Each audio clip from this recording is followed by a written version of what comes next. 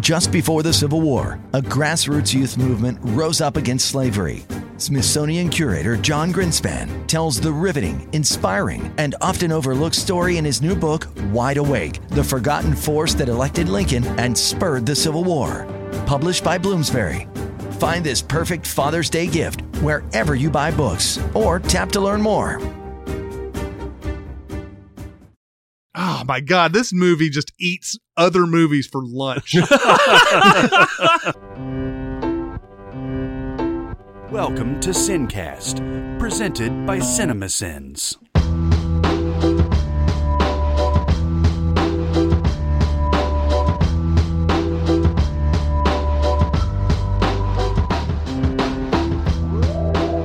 All right, everybody, welcome to the Sincast. This is Chris Atkinson from CinemaSins, joined as always by the voice of CinemaSins, Jeremy Scott. Hello. And from Music Video Sins, Barrett Sher. Hi, everybody.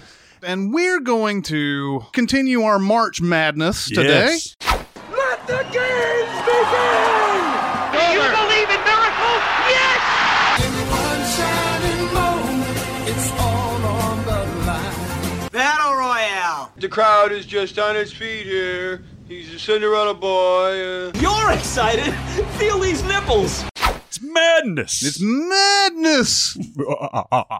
That's the March Madness. Now that we're in March. Yeah, now that we're in March. So we're now moving to the East region here, and we'll start with the 1 in 16, which is Children of Men versus One Flew Over the Cuckoo's Nest. Oh, we can do this one pretty quick. Yeah, I think so. Obviously, Children of Men is one of those movies that is it still like underrated? Yep. Maybe. Yep. And we have it in our number one seed in this. I don't hear very many people bring this movie up a lot, and it's stunning. Yeah. It's just stunning. It came on the other day. I had to sit there and watch it. It's just that type of movie. Well, I mean, maybe it's because it is so tense and it is so dark that it may be a little bit hard to watch, but it's worth every second that you pour into it. I would have thought that after Gravity, this would have gotten a retrospective kind of bump because Alfonso Cuarón is regarded as, I guess, one of the top. Not even like an up and comer. I mean, he's definitely there. He's established. And but this is his best work. Yeah, right. Arguably, yeah. I think you could say that. I think I even said when we discussed it before. I think if I had to pick one movie that's the best movie made since 2000, it'd probably be this one. Yeah, it has a little bit of everything. The issues that the movie wants to talk about are as relevant as ever, in my opinion. The near future setting of this film, I think, insulates it from aging poorly as we move forward because he's created a whole world here. The look, the feel, the music adds to it. I just fucking love this movie, and I think it might be my favorite Michael Caine performance of all time. Yeah. Oh yeah. There's something about that lovable old pot smoker who wants people to pull his finger, and the heartbreaking way he goes about helping his wife die, basically, when he realizes the jig is up. I can't say enough good things about it. It's got all those amazing one-shots. It's just fantastic. Yeah, for me, it's always been 3 really intense action scenes that he builds on these, and one comes out of nowhere. Yeah. Yes. And because they're just sitting there like playing games or something in the car or whatever, and then suddenly it's on. Yeah. And I like sci-fi that talks about like stuff. It's not really about like futuristic gadgetry and like flying out into space or anything like that. You know, this is a world where women aren't having children anymore. And it's just right off the bat that gets you hooked into this dystopia, you know, I can't think of a better person than Clive Owen to take us through this and everything. He's perfectly cast in this. Yeah, and he's not the suave, debonair Clive Owen that you know from Closer, from the other stuff that he's done. He's a blueser. Yeah. He's kind of a loser. I mean, he's drinking whiskey in his coffee in the morning. He's going to a government job that he hates, and he's basically just a schlub. Yeah. Good-looking schlub, but he's still a schlub. And I love when he's on the bus with Julianne Moore and they're having that, like, basically they were a couple and they did, they fought and all that and all this. And she gets up and walks off the bus. Says, "Oh yeah, sure, just walk away like you always do," and everything. And she's like, "It's our stop,"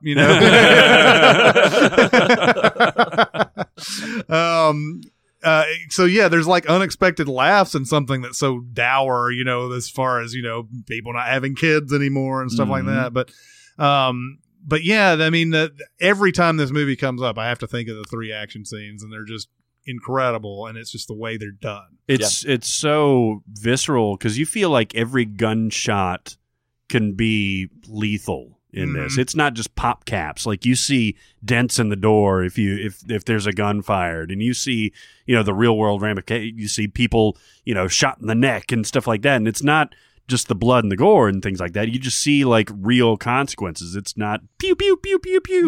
Yeah. Like Lego Batman movie.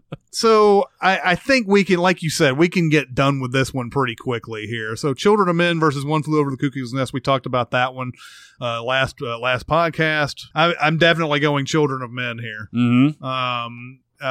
Just for a movie that just left me breathless after the first time I watched it, and I couldn't stop talking about it. And it was a little disappointing to see that it wasn't doing anything at the box office and everything. But I think it's found some of an audience. But like we said before, I don't know if there's a lot of people talking about it. Not that I run into anyway. But it's winning here. Yep. Yeah, and it's definitely winning because I'm going to vote Children of Men. Yeah. And there's nothing you can do to stop me. No. One Flew Over the Cuckoo's Nest is a great movie. Watch it, but also watch Children of Men. Yeah. Which is going to win unanimously. And the cuckoos get on the bus to go back home. It'd be great if there was a college basketball team called the Cuckoos. The Cuckoos. I bet there is. Yeah. We're the Cuckoos! It's probably an Australian football team. Yeah. Yeah, it probably is. Probably is. Okay, our number 2 seed is City of God versus our 15 seed, The Sixth Sense. Yeah. Wow. I think anybody who's heard me talk knows where I'm going to go with this, but let's talk about these 2 movies. City of God is one of those movies that I did not expect it at all when I watched it.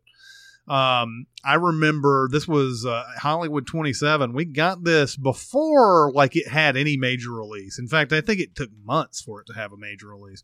It was like a critical screening of some sort that we got. And I remember a friend of mine who worked there who always is just in the know on all the movies and everything. He's like, "We got to watch this, man. This is got some good buzz." I was like, "Hey, okay." And you start watching it and you're like, "What the fuck movie is this?" I mean, what? I mean, come on. And then that's like lasts for 2 minutes because because then it gets into this sprawling Godfather-esque Rio slum, epic movie. And it just, oh my God, this movie just eats other movies for lunch. I love the number of times that the narrator says, "But it is not time to tell his story." Yeah. Yeah. Been dropping all these teases on me. It's funny. Yeah. It's violent. The performances are all great. And to my knowledge, the vast majority of them were just regular Brazilians that were hired. I don't think any of them are like Brazil's George Clooney or anything. No. And that authenticity comes through, I think. Yeah, I thought, and now I think was that you had Alice Braga would go on to be the biggest actress actor out of this whole movie. And one of the guys in this ends up being like the guy who does all the musical interludes in The Life Aquatic with Steve Zissou. I believe he's one of the guys. Oh, really? I think he ends up being like one of those. Well, the guy who played Knockout Ned did something too. It might be the Knockout Ned character, Oh, yeah. actually. which is, another great thing too. Like this guy who's just unbelievably handsome. They call him Knockout Ned. Those characters are great. And just even stuff like that, I don't even really understand, like Lil Zay and all that. But I think I officially knew I was going to love this movie when, Lil Zay goes and does, blows away all those people in the hotel or the apartments or whatever. You knew you were for sort of a different kind of movie at that point. And he is smiling the whole time, man. Yes. But yeah, I mean, and for City of God, it always goes back to me that, when he's grown up too, and he's going after Knockout Ned, and Knockout Ned has that, like, why didn't he kill me? Yeah. And the guy goes, why didn't I kill that guy? It's unexpectedly funny in places, and just if you like gangster crime, and then like an underbelly of just like, oh, I didn't know this was a problem in Rio. Yeah, right. Everything that we know of Rio is American, rose-colored glasses type stuff. Look at how beautiful this is. Here's the big Jesus. The big Jesus. At the gift shop, they sell shirts that call the statue that. Oh, yeah? Jesus, yeah, totally. No, I agree. There's a little Tarantino in there. There's a little Guy Ritchie in there. There's a little Godfather in there. I would call this an epic. Mm-hmm. Oh, yeah. It's fan-freaking-tastic. And I'm still kicking myself for having waited so long to watch it.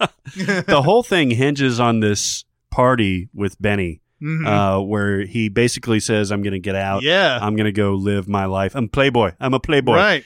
And, everybody, as different as they are and as scurrilous and just they're fighting all the time, they come together for this one party. And they're going to keep the peace, basically.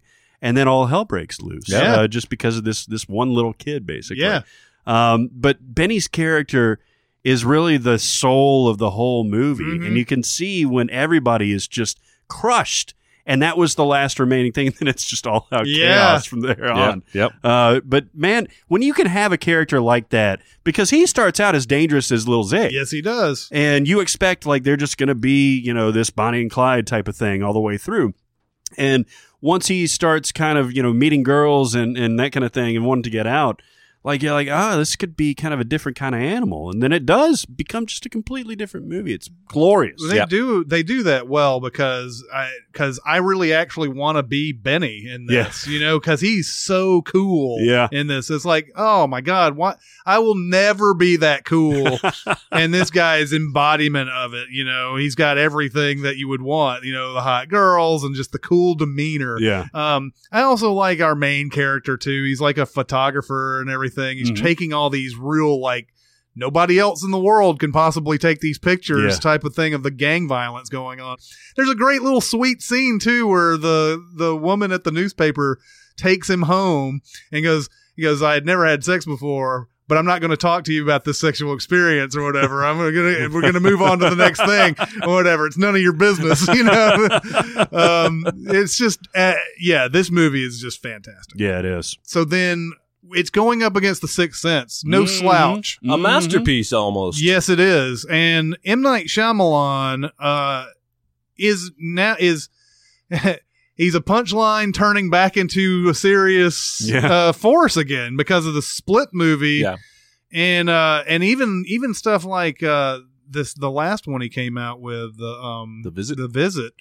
Was sort of the stepping stone to that because the people kind of like The Visit too, but The Split was officially like, sort of brought his name back. But back in 1999, this was a stunning quote unquote debut. He had done another movie before this. Wide Awake? It might have been Wide Awake. Rosie O'Donnell's in it. Yeah, it might have been that movie. Something about a nun. But it was one of those guys, he's announced his presence. And he would go on to do Unbreakable, which we all agree is a great movie in here. And Signs for a lot of people is a great movie. I'm half and half on that one. I swear in different companies I've said, yeah, that's a good movie, or no, that's not a very good movie.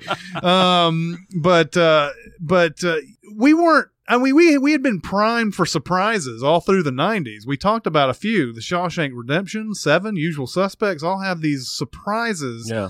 And we were sort of getting primed for that. But The Sixth Sense is one of the biggest doozies that we've ever run into. If it wasn't for spoiled for me and Jeremy. We were both spoiled. Yeah, but it works because the movie doesn't even hint that there's something coming. Mm-hmm. Right? Like with The Usual Suspects, the whole movie is like, who's Kaiser Soze? Yep. But this doesn't have any of that. It almost lulls you into a false sense of security, and then it decks you with that hook. Because it is a compelling ghost story anyway. Yeah. And the marketing, of course, was focused on the whole I see dead people. Yeah. And man, you don't get any creepier than that when you see that first in the trailer where Haley Joel Osment is just sitting in that bed and like, I see dead people. Yeah. Like, yeah, all right. And that could be enough. Yeah. That could be enough. But then you have this whammy at the end and you're like, oh man, it forces you to rethink the entirety of what you just saw. well, and that's the thing. If that was done in a slipshod manner, then we wouldn't be talking about this movie today. It's expected that Bruce Willis, who's the above the line main star of this movie, is alive throughout the entire thing. It's expected for that. You don't think he's dead. There's no reason for you to think that. But then, I just wish I had my own without spoil and whatever to see because those scenes with him interacting with Toni Collette and all this other stuff are very odd. Yeah. And you know that later on when after you know the surprise and everything. I mean, at least it's way I think it takes the second viewing for you to realize that. But they do it in such a great way. His interactions with Olivia Williams and everything seem just like, okay, it's a couple that used to be happy, and then the gunshot happened, and then things started going downhill. It's just the way it feels. If they had done anything there that was a little slipshod, it wouldn't have been nearly as impactful. Yeah. Particularly when she's watching the wedding video. Oh, yeah. I mean, that's just heartbreaking because I was virginized when I saw this, and I actually didn't know the spoiler going into it. And that's where my mind immediately went back to because they're strangers in the night. They're just passing, basically. Yeah. Mm-hmm. But they're connected to that. They're both watching how they used to be. Yeah. And as soon as I found out the twist, I was like, oh, that scene, that was amazing. Yeah. Oh, yeah. So, I mean, The Sixth Sense, it has a really tough matchup here. Mm-hmm. Going up against this movie, which is odd. The Sixth Sense is by far more popular movie. Oh, yeah. But City of God is probably way better than this movie. Yeah. But what is our voting? All right, I'll go first this time. It's going to be City of God. Mm-hmm. Oh, man. We could almost do a City of God, City of God, City of God. Yeah, I think so. I mean, there's probably no drama to this at all. I mean, probably not. The way that I think Chris and I went into this, and maybe Jeremy, well, no, because we had talked about it before you watched it, is to not know much about it. Mm-hmm. Because even though I had heard a little bit about it, it's got one of the most misleading posters of all time because it's them sitting on the beach and you think, oh, Brazil sitting on the beach. It's a love story, that kind of thing. And it blows your mind when you don't know what you're going to expect. I'm not even sure the title's quite good. Yeah. For what the movie is. Because I had filed this under indie film about missionaries that is getting decent buzz when it was first kind of being talked about and reviewed. Because I thought, City of God, we're in some third world looking area. Yeah. There's nothing about the marketing of the movie that shows you what it really is. Yeah. Maybe that was intentional. Maybe they wanted to surprise you and lull you in with the... It should have been called Big Jesus. Yeah, it should have been Big Jesus. Big Jesus. I'm telling you, there's a band out there right now that's like, we just found our band. Yeah. Big Jesus. I mean, maybe in Portuguese it's way better, the Ciudad de Deus or whatever, whatever. But what was the order again, just so that we can all say City of God? You and then me. So it's City of God for me as well, and that's nothing against The Sixth Sense. I mean, The Sixth Sense, if we somehow found a way to make this a higher seed, it might have had a chance to get through a few of these rounds, but to go up against something like this, It's not going to Tough happen. draw, man. Tough Buzzsaw. draw. City of God all Yeah. the way. Whoosh, Yeah. swish. Nothing but net. And that's the game. Nothing further, Your Honor. All right, so here's our 3 seed versus our 14 seed. 3 seed is Almost Famous Oh. versus the 14 seed No Country for Old Men. What the fuck? Yeah. Who seeded this shit? Yeah. I don't know. This is What won 2007? There Will Be Blood? Mhm. Was No Country second?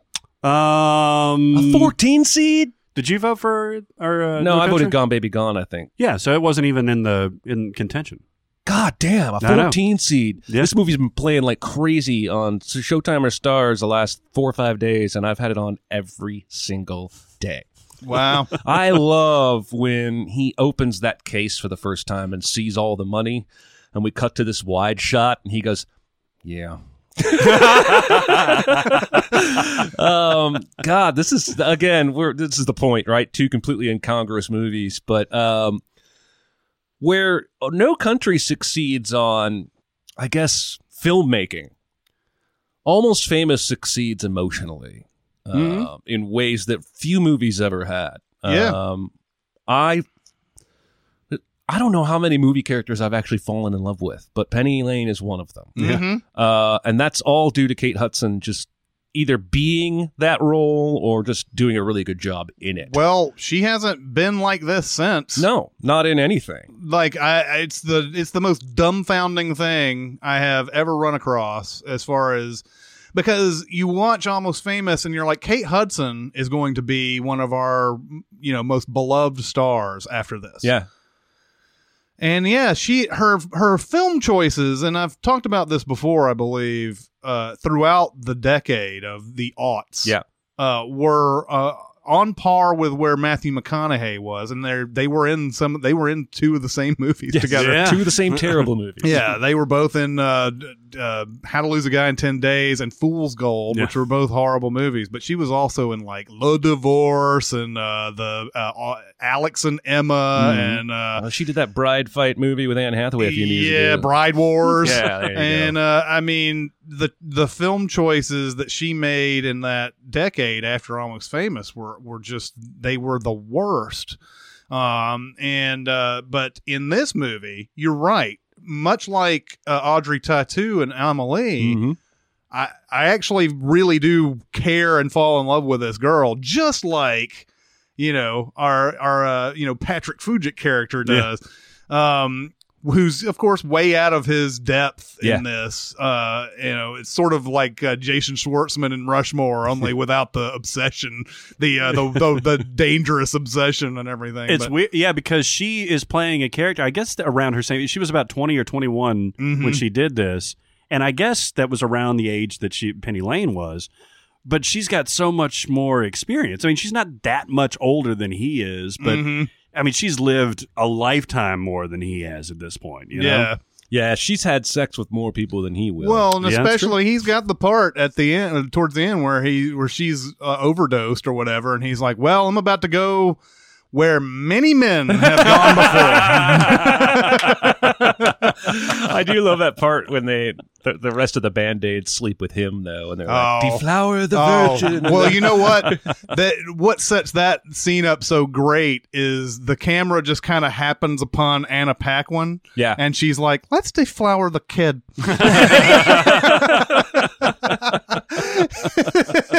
It's just like it's like almost like "Let's go grocery shopping" or something like that. It's just, let's just go ahead and deflower it. And then like afterwards, they make jokes about how he's a virgin and everything, and then he's like got this sheepish look on his face and everything. And it's like, all right. Yeah. This is kind of where Cameron Crowe puts it all together, right? Like he's had classics up until now, but nothing in the scope of this. Like this is just his universe that he could dive into. He could tell how personal it was. Something tells me the more intimately he's familiar with his characters, the better his movies are. Absolutely. Because this is his life and the world that he experienced. And I just feel like some of his other movies, he gets away from that. He's always been really good about making relatable characters, like Jerry Maguire, mega sports agent, super relatable because, well, he sends him crashing down to Earth, and he makes some stupid drunk decisions. But yeah, I think maybe he should. Hey, we had Fast Times where he went undercover and did all this research, so he really well knew the people he was writing about. He should do more of that. Yeah. As opposed to, because he's never bought a zoo. No, right? He sure hasn't. What does he know about zoos? He's never said aloha. Well, and I guess he sort of fits that mold of filmmaker who really does need to draw from personal experience, like we're saying here, or else, yeah, it's not going to be good. Yeah, it's not as relatable. And it's unfortunate because he has come out with. I mean, he wrote the screenplay for Fast Times, and then Say Anything's great. Jerry Maguire's great. Almost Famous is great. I like Singles, even though Barrett doesn't. Yeah. But yeah, I mean, Almost Famous is probably I don't know. I think that's probably his most personal thing because he was a writer for Rolling Stone in the 70s and he followed around Led Zeppelin and all that. That's why Zeppelin even shows up on the soundtrack, which was unheard of back in 2000. It was too expensive to put songs. Well, and they also are famously strict about not wanting films to use their music. And I think something about Cameron Crowe's street cred shows through there. Yeah. Like he might have picked up a phone and called one of the Allman Brothers and said, "Hey, can you call Led Zeppelin for me?" Because you know, he was out on the road with all these really famous bands. God. Yeah. I wonder how much of that is anecdotal, how much is extrapolation, and how many of those little vignettes were real to life. Yeah. I'd love to pick his brain. Yeah, I bet it's really close, actually. I would say so. Yeah. I mean, because yes, they go over the top, but you've heard stories of like Zeppelin or the other like big rock bands going even further over the top. Oh yeah. Yeah. Oh yeah. But we have here is a lot of great performances here. Billy Crudup, I don't think's ever been better than he is in this movie. Or more memorable. I agree. I can't think of anything other than maybe Watchmen, but he was in a movie called Jesus' Son that was terrific. That's right. But certainly on this scale, he's never been broader and better. But I don't think Jesus' Son was too far before this, and that type of vulnerability to his character kind of I think helps this along. Yeah. You know, where he's a rock star, but like. He's got a little more texture to him. Yeah, I remember him in the movie Inventing the Abbots before this too. Yeah. Liv Tyler. Yeah, Liv Tyler and Jennifer Connelly, Joaquin Phoenix. But then Jason Lee has never been as good as he's ever. No. Even in the Kevin Smith movies where he's great, I don't think he's ever been as good. Closest he comes is My Name is Earl. He was pretty good on that. Oh, yeah. But film-wise, I don't know that I've seen him be any better than this. No, I mean... And he's often worse than this. What about in the Chipmunks movies? Yeah, let's go there. Forgot about those. But then, and then we have a great small role from Philip Seymour Hoffman playing Lester Bangs. I would almost tell you to watch this first if you're interested in watching more Philip Seymour Hoffman's work. It's such a small role, but he just owns it. He just kills so hard and speaks the harsh truth to this kid that he needs. Oh, it's so great. Frances McDormand's great in it too. I mean, and yeah, even we have Michael Angelino's really young, plays what's his? It's just William Miller. William Miller. So Michael Angelino plays the young William, and then Patrick Fugit plays as the 11. Yeah. And they're both good. And you have Zooey Deschanel in it. Just come. I mean, there's so many. It's infused with so many likable people. And you have also early on in his career, Jay Baruchel's in this. Oh yeah, it's Bowie.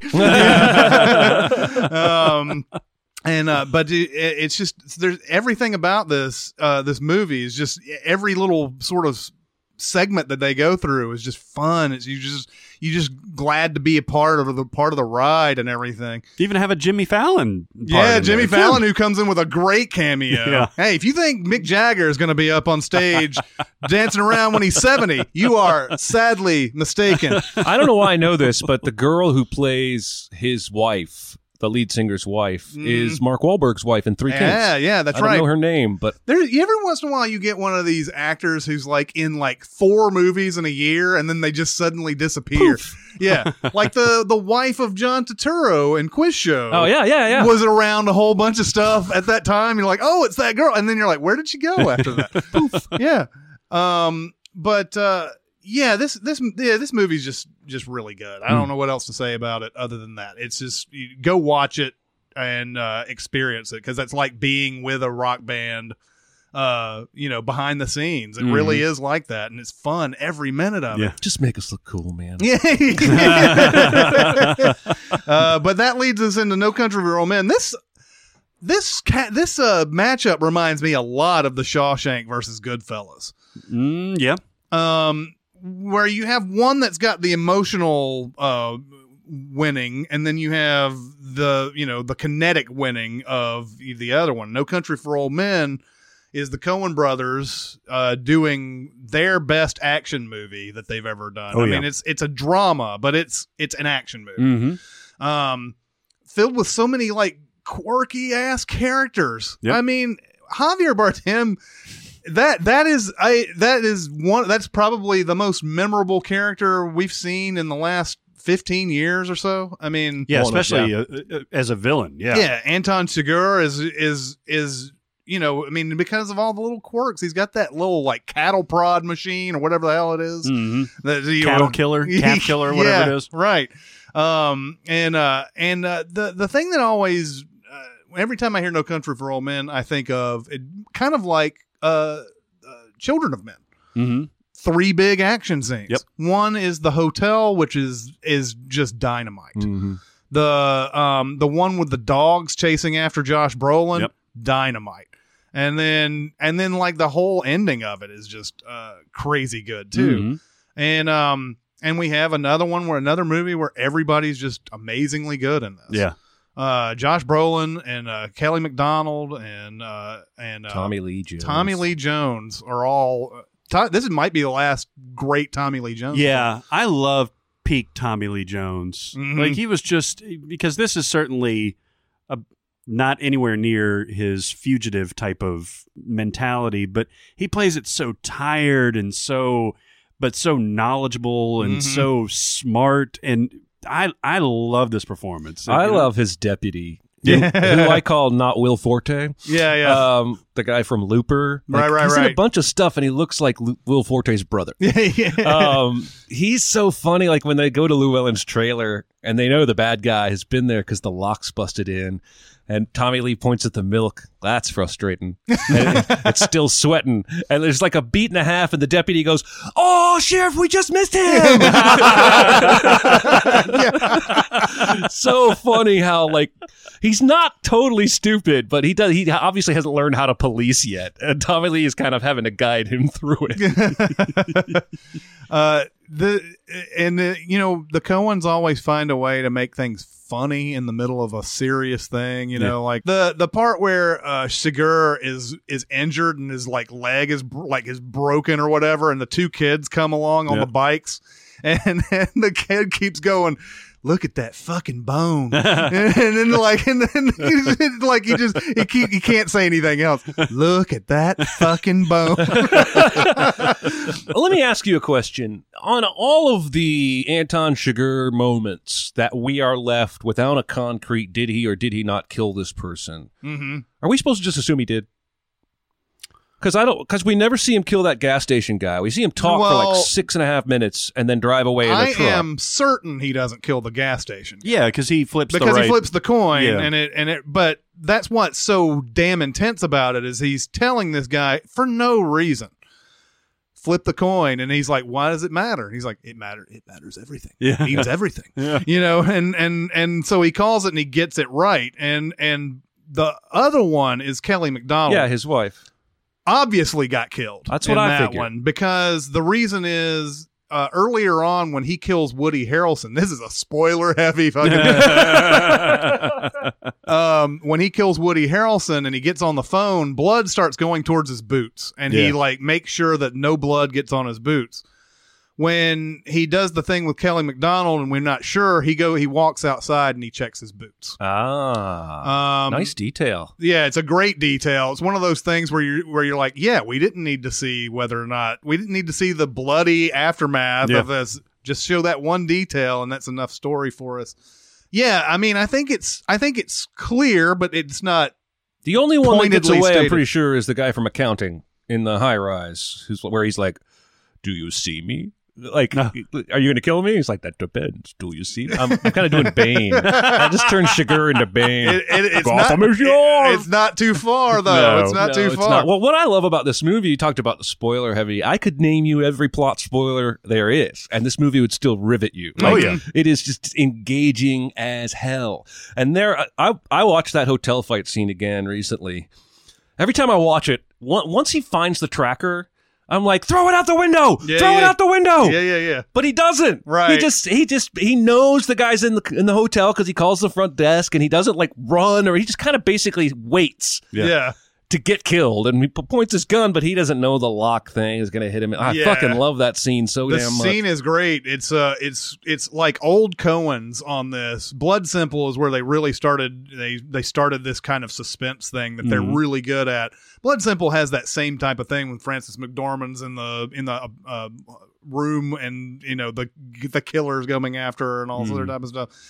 This one, though, has so many, like, just of those details where you see the shadow of the shoes going across, the awesome light going out, all this stuff, and then just, like, that sort of that hold your breath moment, like, what's going to happen, and then bing!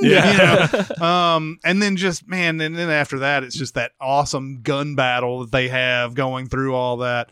But these could be, I could watch those tense-ass scenes from Anton Chigurh, like, on repeat, because there's probably like 4 or 5 of them, I guess, in this. None more suspenseful to me than that gas station scene where he's just like, heads or tails, amigo.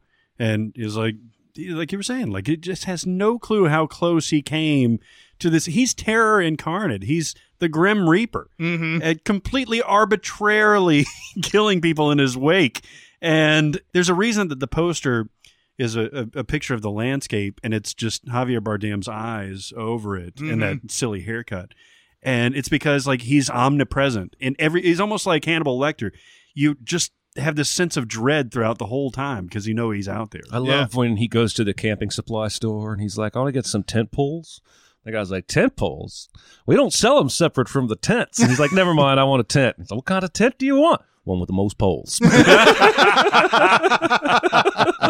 He's smart. Yeah. He's so smart. Like, he gets much more credit, or he doesn't get as much credit as he deserves. That whole thing he does with getting the second room and using the tent poles to push the money into the vent so he can get it from the other side.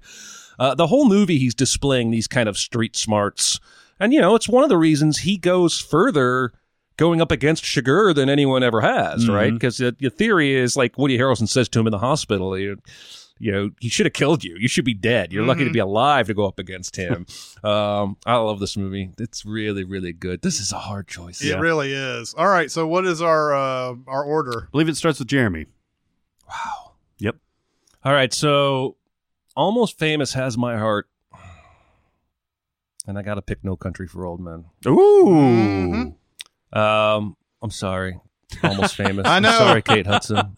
This is like Jason Segel and Forgetting Sarah Marshall killing the pig. Yeah. I'm sorry. I'm sorry. You can stop crying now. It's dead already. I know.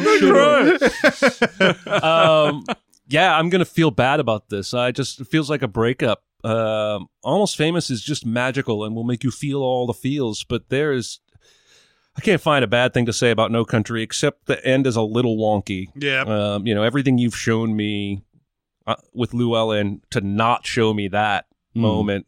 And I get what's going on here, but it still bothers me sometimes. Yeah. But it's such a great film. Technically, the pacing, it's one of the most suspense films ever. The performances, I can't not vote for it. I'm sorry. Yep. Yeah. It's also beautiful. Oh, it's gorgeous. This is Roger Deakins thing, right? Yep. Yeah. I mean, because we were just talking about Fargo and how gorgeous that was, which is weird because it's this barren landscape. What makes it cool is that how blood appears on the snow, too. Yeah. And being a kind of a nice contrast. But No Country for Old Men is just filmed in this beautiful landscape. Everything is positioned perfectly. You mentioned the kinetic pace of it. It's so good. Almost Famous is a weird thing for me because this is catnip for me. This is right up my alley. This should be a fastball right down the middle. Never liked it as much as everybody else did. Wow. I don't know why. I love all the performances in it. I love the music in it. I was going to say Fever Dog. I don't know. Maybe it's because those bands, Led Zeppelin aside, like, you know, Allman Brothers bands and things like that never really held my interest. Mm-hmm. And so maybe that's just that whole Americana thing that I didn't get. Mm-hmm. So sorry to take the suspense out, but I'm going to vote No Country for Old Men. I don't think twice about it. Yeah, and I was going to say No Country for Old Men too. I mean, this is I can't pick against No Country for Old Men. I don't know. It's not the exact same as the Goodfellas versus Shawshank, because Shawshank, while it is more in line of an Almost Famous than, you know, whatever, Shawshank's got that elevation to it and everything, and that made that Goodfellas Shawshank. That's where I was really Jason Segel. In that one. I just how do I kill Goodfellas? You know, how do I do that? Yeah, I mean, this is going to be unanimous.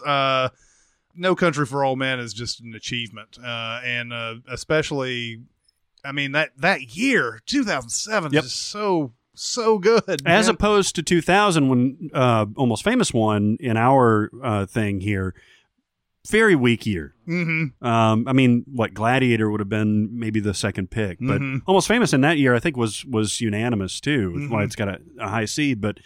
Man, 2007. Yeah. It's a beast. It's a beast. By the way, a note on Deakins, and I'm pretty sure I've mentioned this before, but he's been nominated 13 times and has never won. Never. Man, come on. And his cinematography is so stark and amazing that you're like, oh, surely this guy's won at least once. Nope. That's he has insane. never won. That's crazy, insane. man. How do you get nominated 13 fucking times and not win one fucking award? It's kind of like, I think Randy Newman had this thing where he was getting best song nominations for the longest time, never won, and then finally won. I was like, geez, after like 18 nominations. It's like Susan Lucci for the daytime. Yeah, Susan Lucci. Like, and you would nominated 16 or 17 times in a row. And you would have thought, like, by the 10th, they would have been like, oh, okay, let's just give it to her just kick once. one over her way. Yeah. She had so much competition in the soap Like, opera but category. no, the soap opera guild or whatever is like, they're way too snuffy to just give somebody. It's all political. Yeah, man. it's all political. All right, so No Country for Old Men moves on. All right, on to the next one. 4 seed, A Few Good Men versus the 13 seed, Do the Right Thing. Wow. This is a tough matchup. I have a feeling of where this is going to go, but let's talk about these. A Few Good Men, one of Rob Reiner's best. This has sort of introduced us to Aaron Sorkin as our writer, too. And this movie is just so watchable. Yeah. Like, is that... I don't know. Is that a compliment? I don't know. I guess it's like every bit of this movie is watchable. You can turn it on anytime, in the middle of it, at the end. It doesn't matter. Yeah. You don't turn the movie at the end and go, but I really want to see the beginning first or whatever. You watch that ending every single time if you're familiar with A Few Good Men. And if it's starting, it's even better. It's like, I get to see this whole movie now. This movie's great. I would love to see the prequel about Lionel Caffey. Yeah, the dad? Yeah, because he's talked about everybody knows this guy. How many famous lawyers do you know? Military lawyers. Military lawyers. Yeah. Well, actually, no. He was military, and then he went to private sector because he defended that girl in. That's right. In Alabama or wherever it was, and insulted John Kendrick, which I think is a great moment in the movie. He's like, made a lot of enemies where you're from, and Kiefer Sutherland just kind of like, pulls back and gives him that death stare. It's like, man, you're fucked up, Kiefer Sutherland. Yeah, he's a dick. He really is. And this is actually one of Kiefer Sutherland's most singular performances because he's always been like the bad boy or like the badass, but he's never been like, the super laced up bad guy. And I mean, he's arguably the worst person in this movie. Yeah. I mean, You could make that case. I'd still go Nicholson, but yeah, you could make that case. the Apostle John Kendrick. Man, this is such a great film. I don't know how I'm going to compare it to something like Do the Right Thing. Well, I like this because it's all it is at its heart is a courtroom drama. All it is. I mean, and by 1992, we've seen the courtroom drama millions of times. I'm sure back in 1940 they had seen enough courtroom dramas. Courtroom dramas have a certain way about them, and you know that nothing is ever really special about them. This is a special one, though. It is. It's got a plotting to it that's just way different from your most of your courtroom dramas that you run into. And it's not shouty. Yeah. Like a lot of them have been shouty. Does get a little shouty, though. It does at the end. Yeah. But before then, like, everything is methodical, which makes it sound like it's formulaic or something like that. But every piece fits. Every rebuttal makes sense. You know, when they and it's almost impossible the way that they go back and forth. But that scene with Kevin Bacon and Tom Cruise, where Kevin Bacon brings out the manual. He's like, you know, show me where, you know, you have to give a code red. And then he's got the Gitmo manual. He's like, well, we're in luck, you know, show me where this says to give the code red. And then he grabs the manual on his way back. Tom Cruise does. He's like, show me where the mess hall is, you know?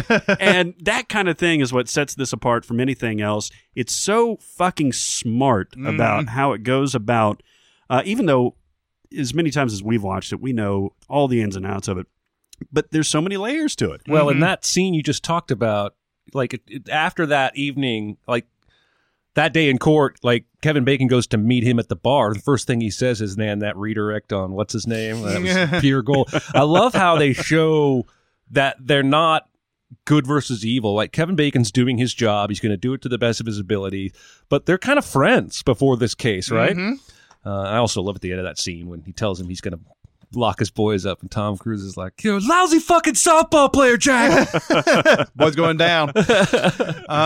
Yeah, I mean, I love this, and I love also, like, we have basically an inexperienced lawyer team here defending these guys, and they run into those things where they've got the young and up and at 'em type of thing where they're like, you know, giving this a really good defense and everything. They also fall into the pitfalls of it, especially during the time when they've got the Downey's the one who's on the stand, and Bacon starts going through the timeline and everything, and it was just a phenomenal mistake on their part not to be able to get that timeline right, because they're even like, where's he going with this, when they're writing the notes and everything. Yeah, and they don't know their own client wasn't in the room, right? That's insane. And you know, It wasn't even in the room. That's such a great drunk performance. It is. It's one of the best drunk. It's over the top, but it's also great. What's funny about that drunk performance is that 5 minutes later, he is stone sober. Yeah. Oh, yeah. Well, you know, once you run in the rain like Tom Cruise does, you lose all He's driving. Oh, that's right. He's driving. I'm going to put Jessup on the stand, and like all of a sudden, he's fine, you know? I'm sorry. I got my Tom Cruise runs through rain things confused there. He is driving. You're right. He shouldn't have, like, yeah, he's driving drunk. Fucked up. Yeah.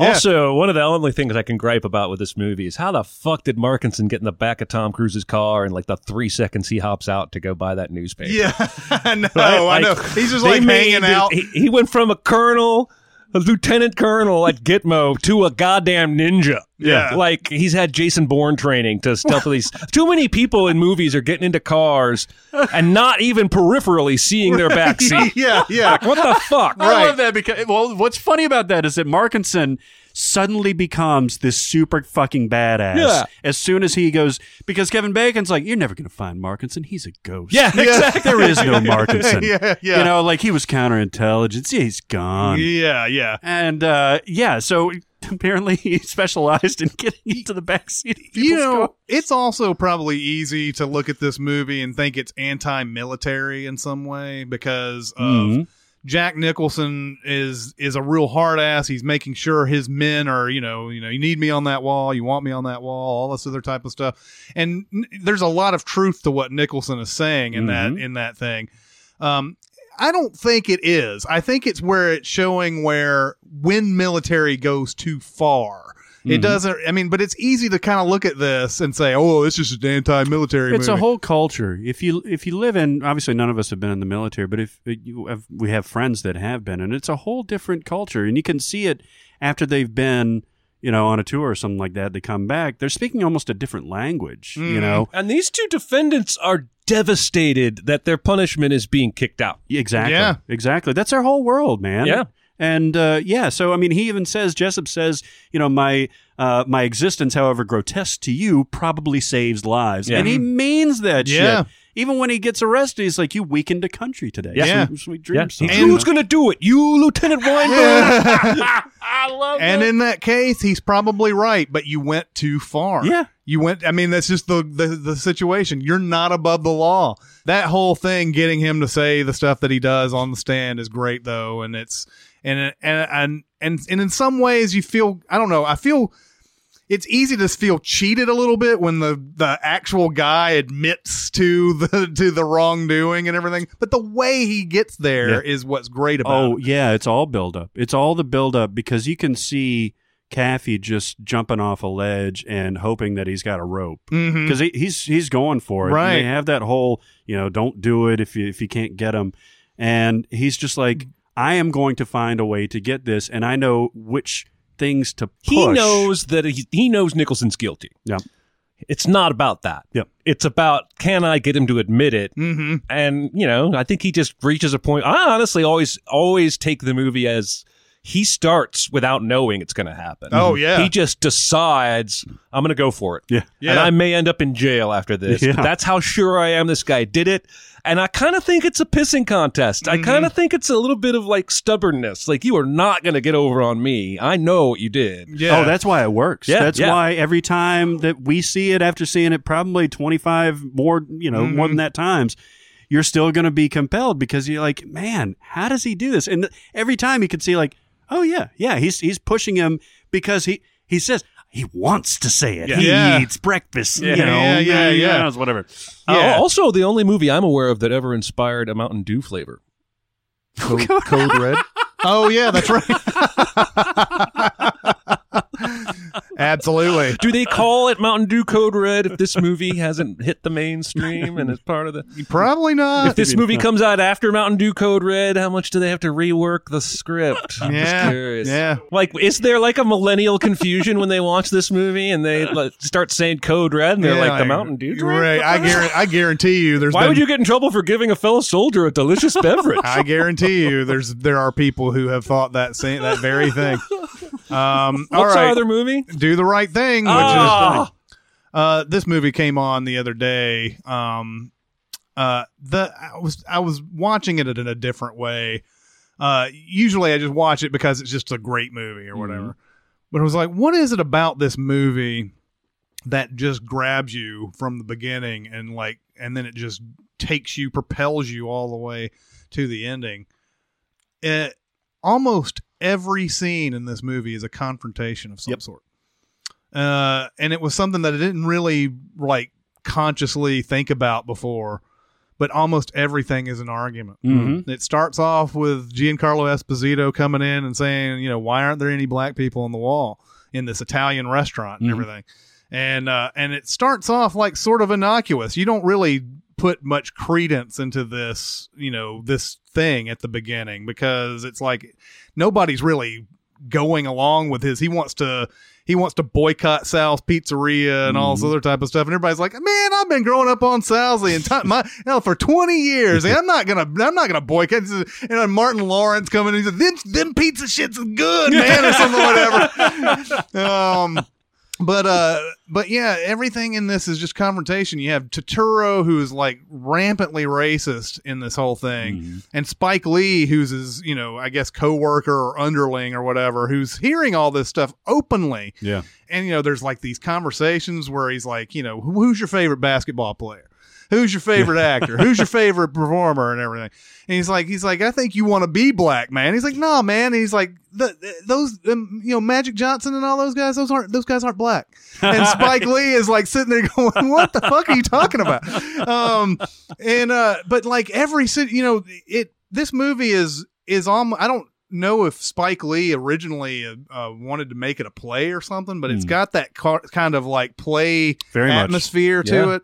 it keeps going to these segments of the population in Brooklyn here where it's like going, you have the guys at the corner, the old guys at the corner who just keep talking about all the good old days. Yep. You've got Bill Nunn's Radio Raheem character who's going around like with this blaring like Public Enemy all over the place.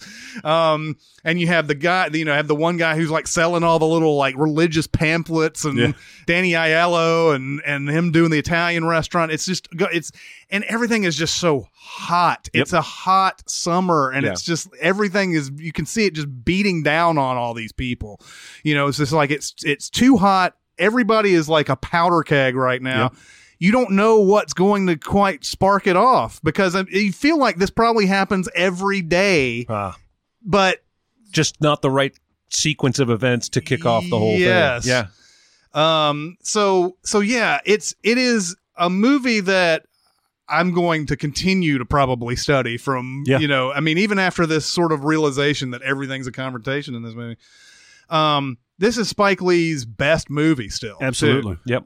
And he's gone on to make a lot of movies that, I recommend you go watch, but do the right. Girl 6, Bamboozled, Clockers, which I haven't seen. He Got Game. But He Got Game's great. I liked He Got Game. Ray Allen's not a very good actor. No. But Do the Right Thing. Go and watch that movie because it's just insane how good it is. It's like it's the kind of thing that might make you wonder. It's possible that like Denis Villeneuve or our new hot directors are just going to tank. Right? Because this is like his first big movie. Yeah, he had done School Days before this, but that wasn't nearly like, School Days, man. Yeah, man. Featured doing the butt. Yeah. Which they have somebody wearing a shirt of the butt in Do the Right Thing. Nice.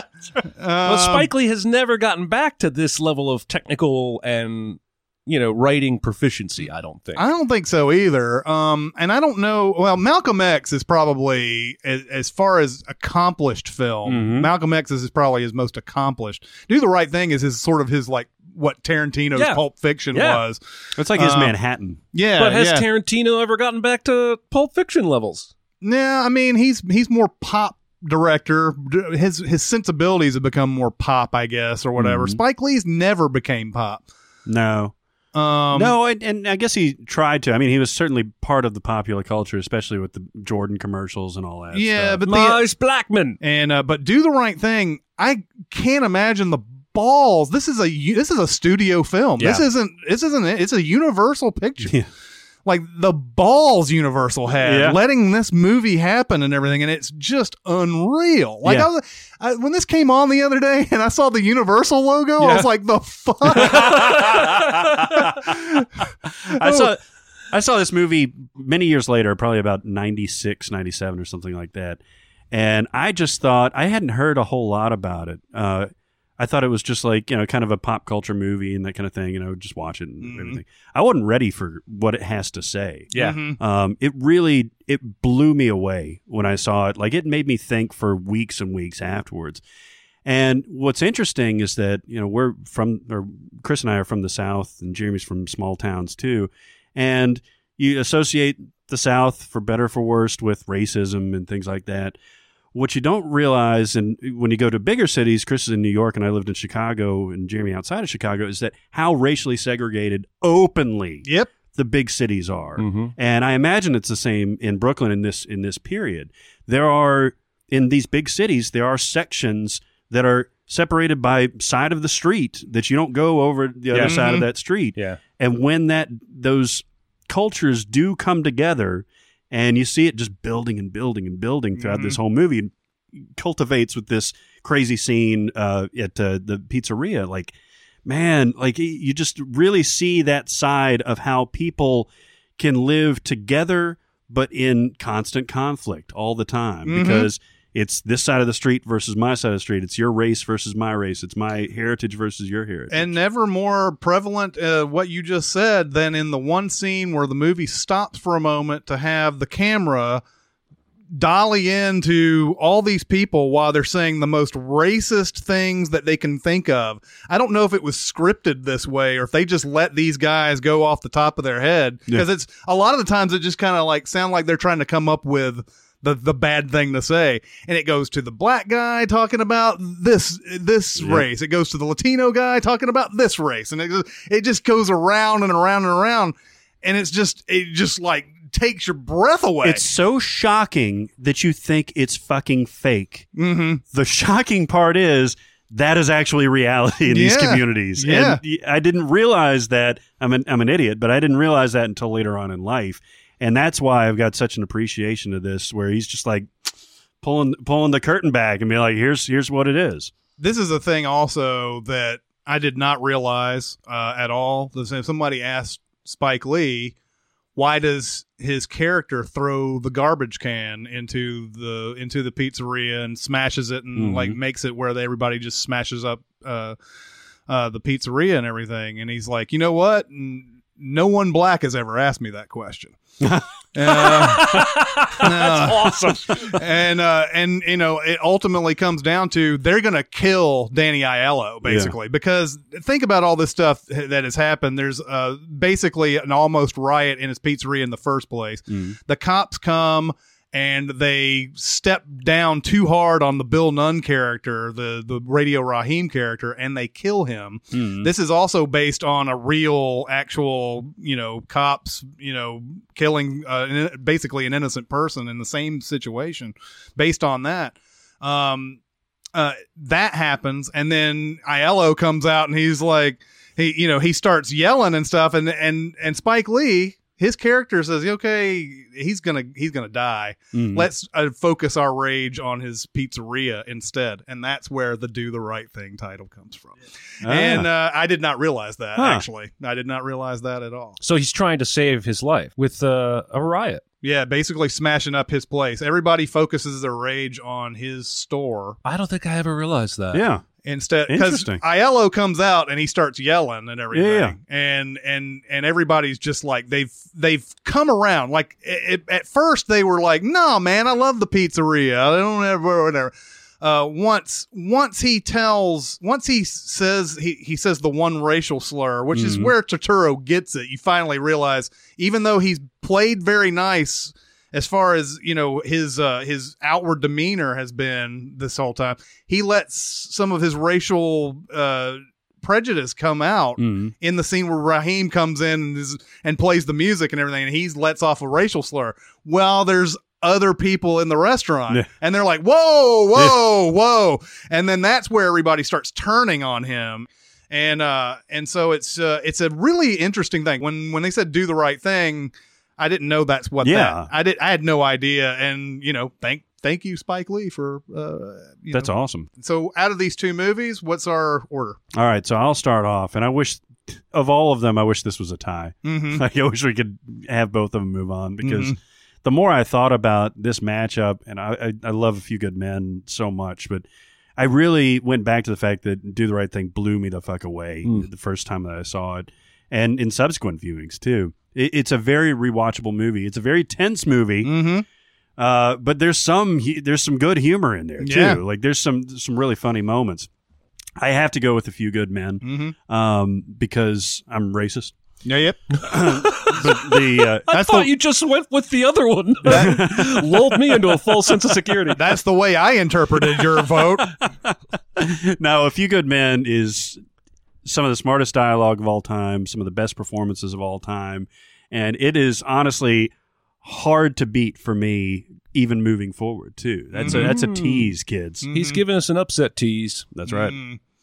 I'm going to go Do the Right Thing on this one, because and again, I love these movies. This is one of those rare moments where you have both of them in front of you, and it's not obvious which one that you should watch. And I'm going to go with that one just because I don't know. In 1989, we have never seen anything this powder keg before, and it's good throughout. It just pulls you through to the end of this movie, and A Few Good Men's the same way. I'm just going to go with Do the Right Thing because I think it's a more important movie than A Few Good Men. Oh yeah, it is. And really that's the only advantage it has over A Few Good Men. And Few Good Men is not like not important. So anyway, that's what I'm going to pick. Mm-hmm. God damn it. I sit before you with no idea what to vote. I'm going to go Do the Right Thing. Do the right thing. Because I think, like you said, it's not that A Few Good Men is unimportant. Mm-hmm. But what's important about Few Good Men is not as important as what's important about Do the Right Thing. That's a good way to put it. And for that reason, I'm gonna go Spike Lee's way, and that hurts my soul. Yeah, I know it does me as well. I think this is all. I mean, this is an upset for sure. I mean, even though I think they're about equal films or everything, this is still an upset because I do believe A Few Good Men had a chance to kind of go all the way in this. But it's a tough matchup to put it up against right off the bat. And, this was definitely it wasn't a bubble pick as far as whether it would get in or not. It was where it was seated because Chris actually voted for this first off in 1989. Mm-hmm. Of course, 1989 had that glut of stuff. We went several rounds. Field of Dreams is 89. 89. Yeah. Last Crusade, When Harry Met Sally, and Do the Right Thing. So it was a stacked year, and make a case that it should have won. Yeah. All right. So that leads us on to the 5 seed, The Right Stuff, versus the 12 seed, Eternal Sunshine of the Spotless Mind. Wow. That's a really interesting matchup. That's a wacky matchup. And when I first looked at it, I was like, oh, well, that's going to win. But now now that I've read it out loud, I'm not quite sure. Yeah. So The Right Stuff, is The Right Stuff dated now? Do we really? I mean, I do. I really care about space exploration and everything. And I think it's something that we're going to end up having to do down the line. You know, I mean, not anytime soon. I just think that as a podcast, you mean? Yes, as a podcast, we're going to have to go out into space. Podcast in space. Yeah. But the excitement that I think the excitement we had about the space program in the 80s is so much lower. I know we don't care about launches anymore. Of course, the NASA doesn't do it anymore. Now we're relying on SpaceX to do their thing. But back in the 80s, man, I remember being a kid and being like, man, going to space, that's got to be like the coolest fucking thing in the world and everything. And it's really dropped off the face of the map since. But I love this movie so much, talking about the early days of it, finding all these pilots and finding the best men they can possibly to be able to endure the stuff that you have to go through when you're going into space. Mm-hmm. You're talking about a huge cast in this. Yeah, well, yeah. A veritable who's who of who's going to be famous and winning Oscars and all that.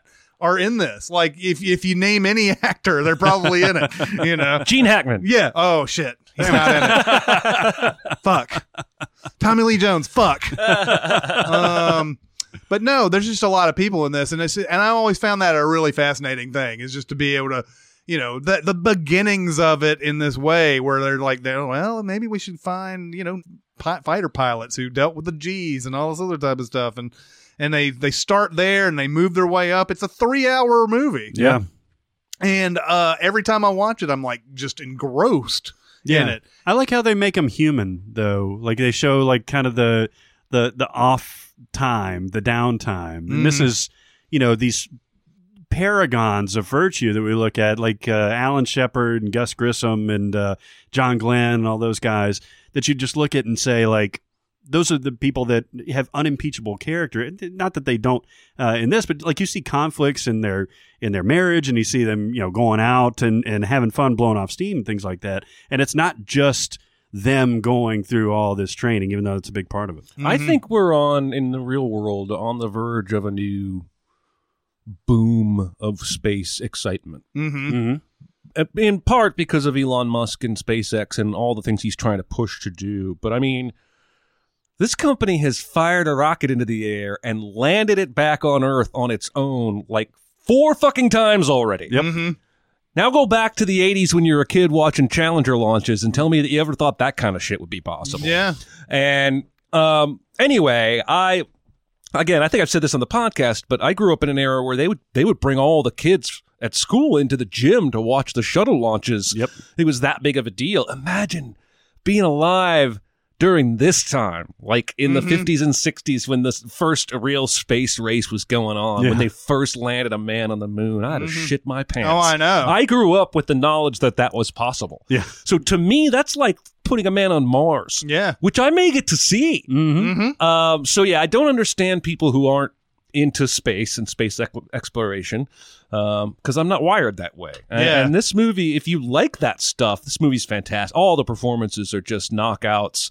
My only complaint is that it's so long. Yeah. It gets a little slow at certain times. But I love this movie. Yeah. But yeah, I mean, I don't know really much we can say about it. It's about the space program. It tells us all these different things. The Fred Ward thing is really, Gus Grissom's, you feel so bad. It's such a poor bastard moment is Gus Grissom, man. It's like, oh my God, you know? And that's what taints he's a badass astronaut, and that's his legacy. Yeah. It's Bill Buckner for astronaut. But yeah, I love all the little training sequences and all that, and just the he has to pee and everything's just go in your suit, man. Yeah. You know, it's just, but yeah, that's just a fascinating thing for me. On the other hand, we have Eternal Sunshine of the Spotless Mind. Boy, this movie is almost as important as some of the other ones we've talked about, only on the side of love and emotions and relationships and how complex they can be. I had never seen anything like this movie before I saw it.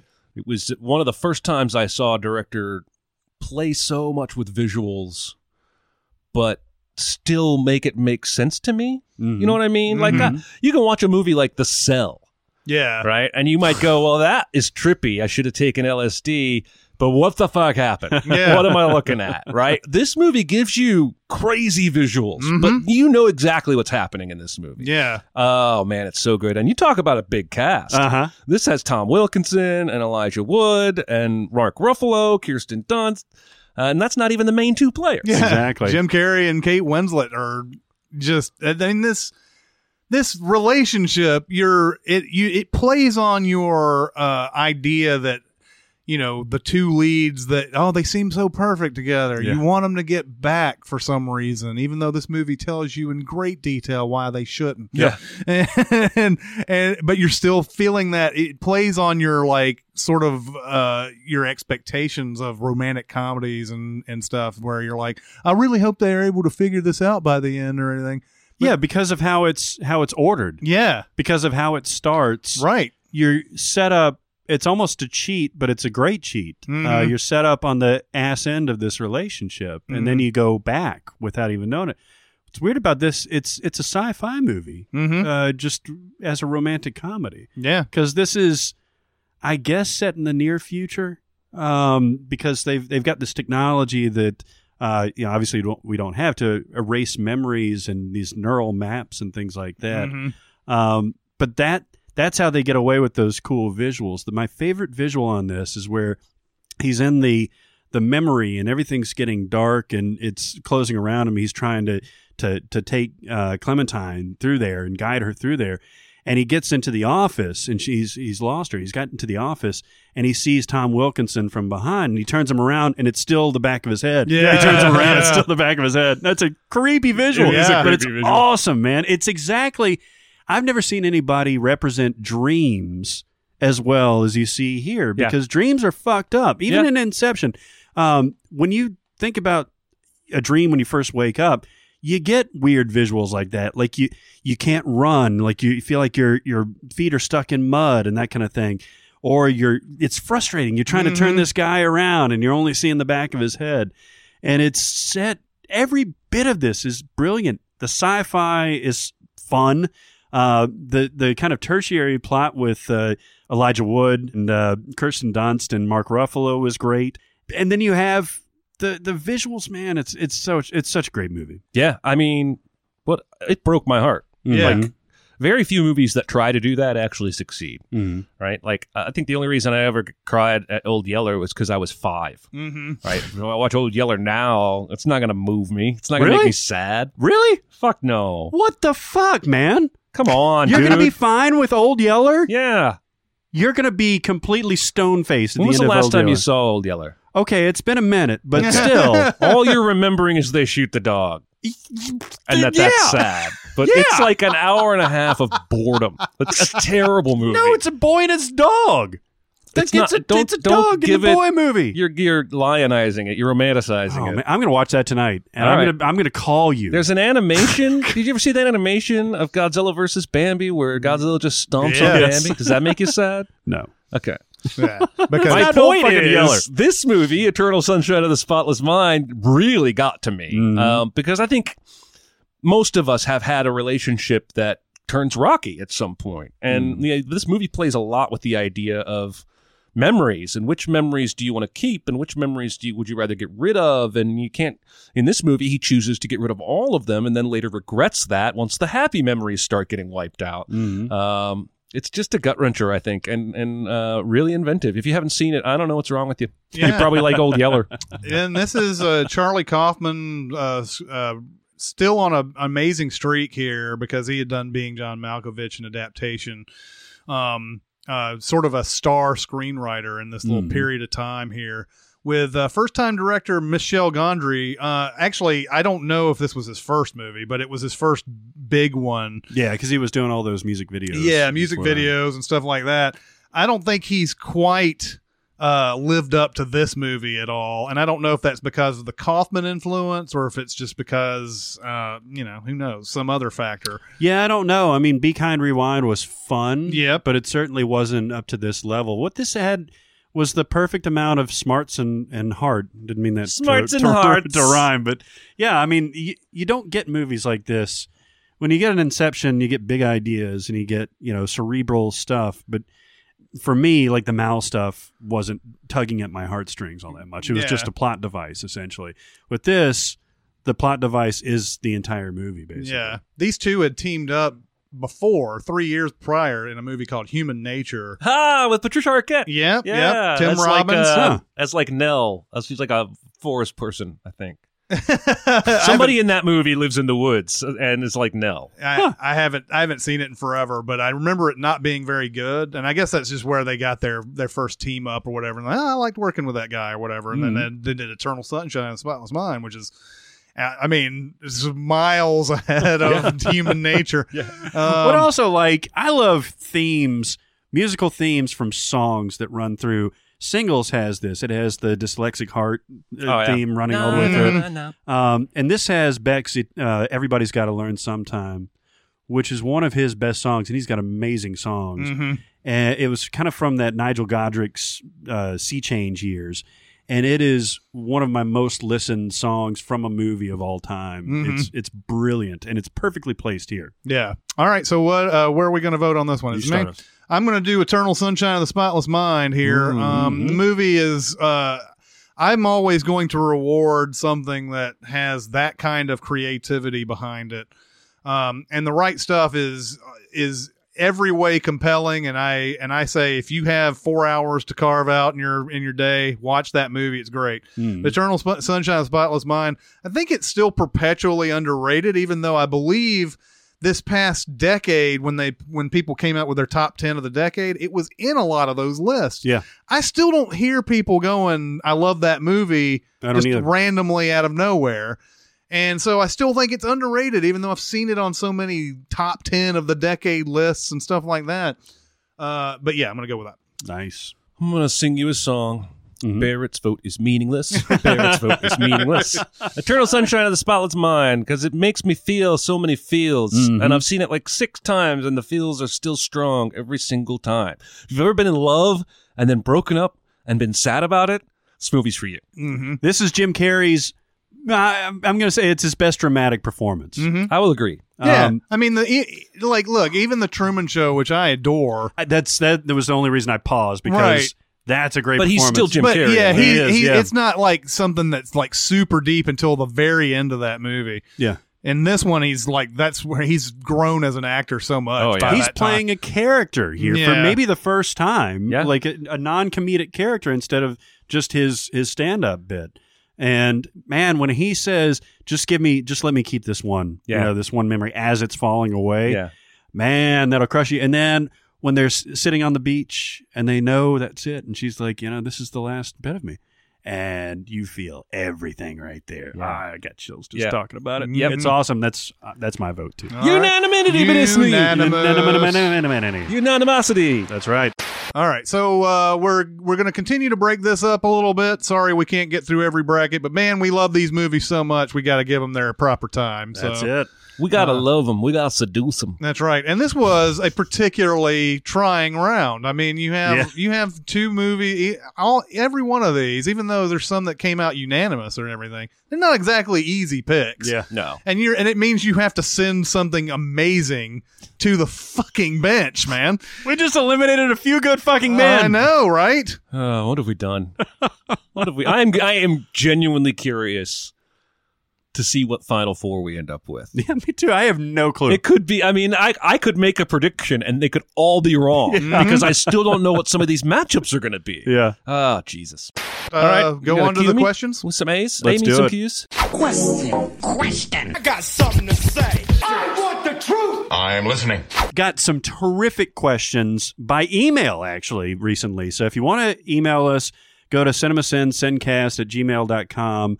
Hit us up on the Reddit page. Our subreddit is reddit.com/r/cinemasins. And Twitter. Anyway, it's all good stuff. Really interesting one here. The question is, who is the true villain of Inside Out? The listener says, is it joy or sadness, or could it be some third character that has escaped her? Our debate is now between either joy or sadness.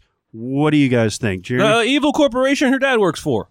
That makes him move all the way to San Francisco in the first place. That's all the conflict is set in motion because of that. There's also, I actually thought way too long about this question because there's really two stories happening here, right? Because you've got Riley and she's upset that they moved, but she can't quite work out how to tell her parents this. But inside her brain, these emotion things are having a carnival journey with a fluffy purple elephant. Yeah. And supposedly the two tie together in some form or fashion. I really like this movie.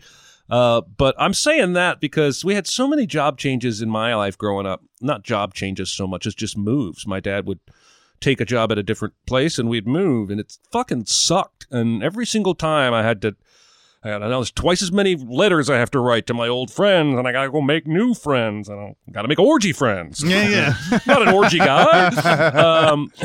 Anyway, and I really connect to that, and I think the crux of the whole movie is that Riley has to figure out how to let that sadness out. And when she does, and breaks down and is honest with her mom and dad there at the end, that's when things all start to get better. I have to take joy and sadness and all the marbles in the brain out of it for me, because I can't connect to those characters. I connect to Riley and the human characters.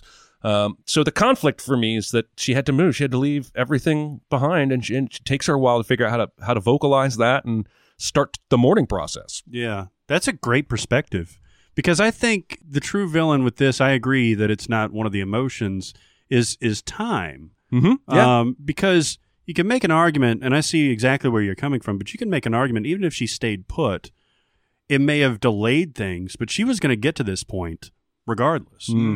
That's part of growing older, is letting go of just this cheery outlook on life or sad outlook on life, and having that mixture of joy, sadness, anger, all this stuff together.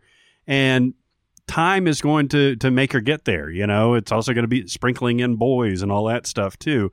And so that it comes for everybody. Like that's why time is such always the master villain.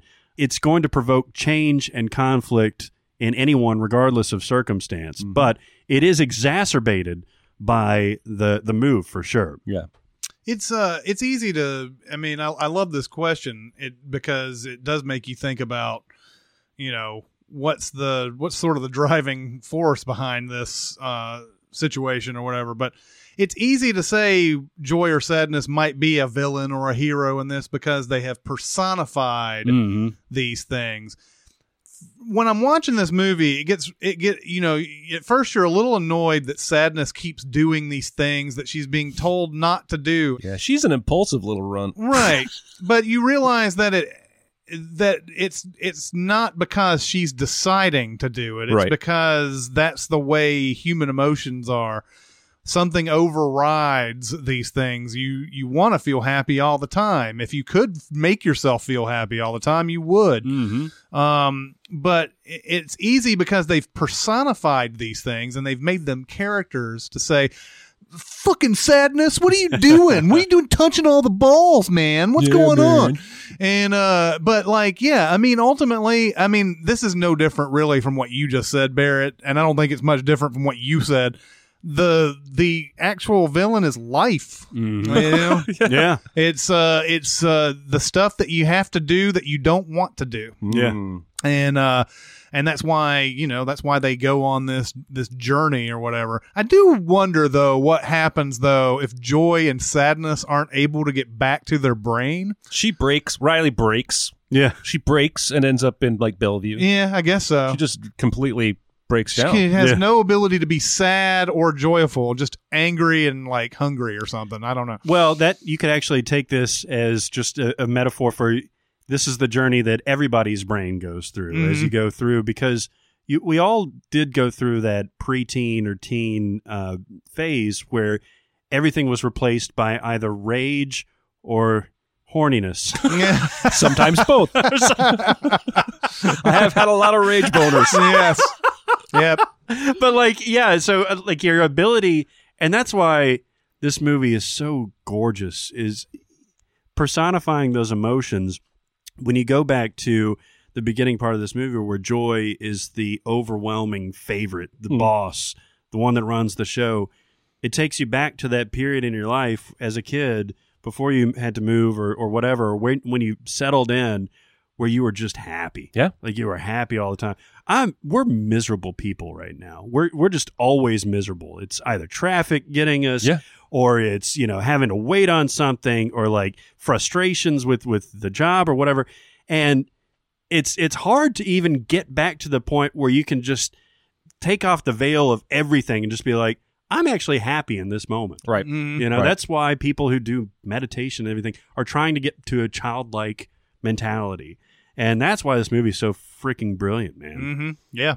I also feel like when Riley grows up, maybe just after this movie ends, she's going to have like Pay Your Bills Island and like Go to the Job You Hate land. And like she's going to replace all the fun lands with like adult. It's kind of sad when you think about the movie this way, right? That it's really about saying goodbye to your childhood and accepting the fact that being an adult sucks. Yep. It sucks. Yeah. All right. Yeah. Well, now that I'm all perked up, you got another question? What, in your opinions, are some of the best movies and TV shows that are geared or marketed towards kids but transcend that G rating and can be the most impactful to people of any age? This person gave Pixar, actually, as an example. What do you guys think? Now, I guess they puts G in quotes because it could just mean any kid's movie. It doesn't have to be G rated. The first thing that I come up with immediately is The Neverending Story. I've probably mentioned The Neverending Story a few times on the podcast. I'm not sure. We've done a lot of stuff on the videos using it in outtakes and stuff like that. But The Neverending Story is fascinating to me today because it is just such a pro-imagination movie. Yeah. It's one of those. It's unique, and I know that I think the author of the original book didn't like how the movie went because it's changed a lot of stuff or whatever. I've never read the book, but I read it a long time ago. I remember loving it. Does it end? It does. Well, a good question. The book ends, but the story does not. Oh. yeah, and that's pretty much that's the point, right? Yeah. But the thing is I've even at a young age, I watched this movie when I was 7 years old when it came out. The thing about it is that the whole thing seems like an allegory for your imagination. It's it's the sort of the nothing is what happens when you decide to, not use it. And when, by the end of it, when Fantasia has been destroyed and everything, he still has the power to bring it back. And it was always something that was crazy to me to think, he's reading this book and then suddenly there's a point in the movie where he realizes he's part of the story as well. Cause there's a part where Atreyu goes towards the cave and there's the reflection and everything.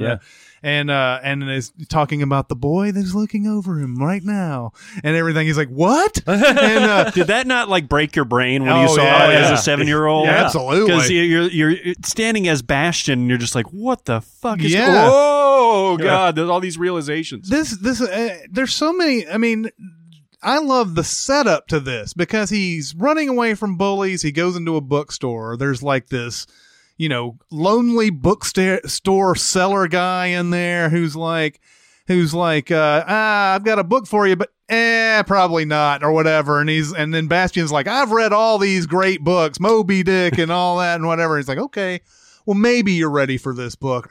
And then he goes to like the school, like that always captured my imagination too, like an attic or something where he can just read a book all the way through it, all the way through the night and not worry about it.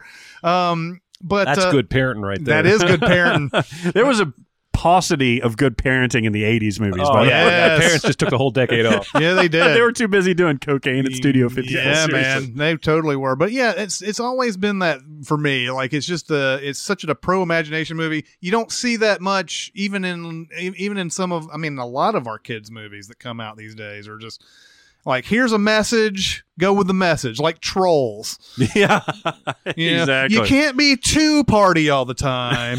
You can't be too down all the time. Try to mix the two, or something like that. It's some bullshit like that. This movie lets you sort of decide on your own.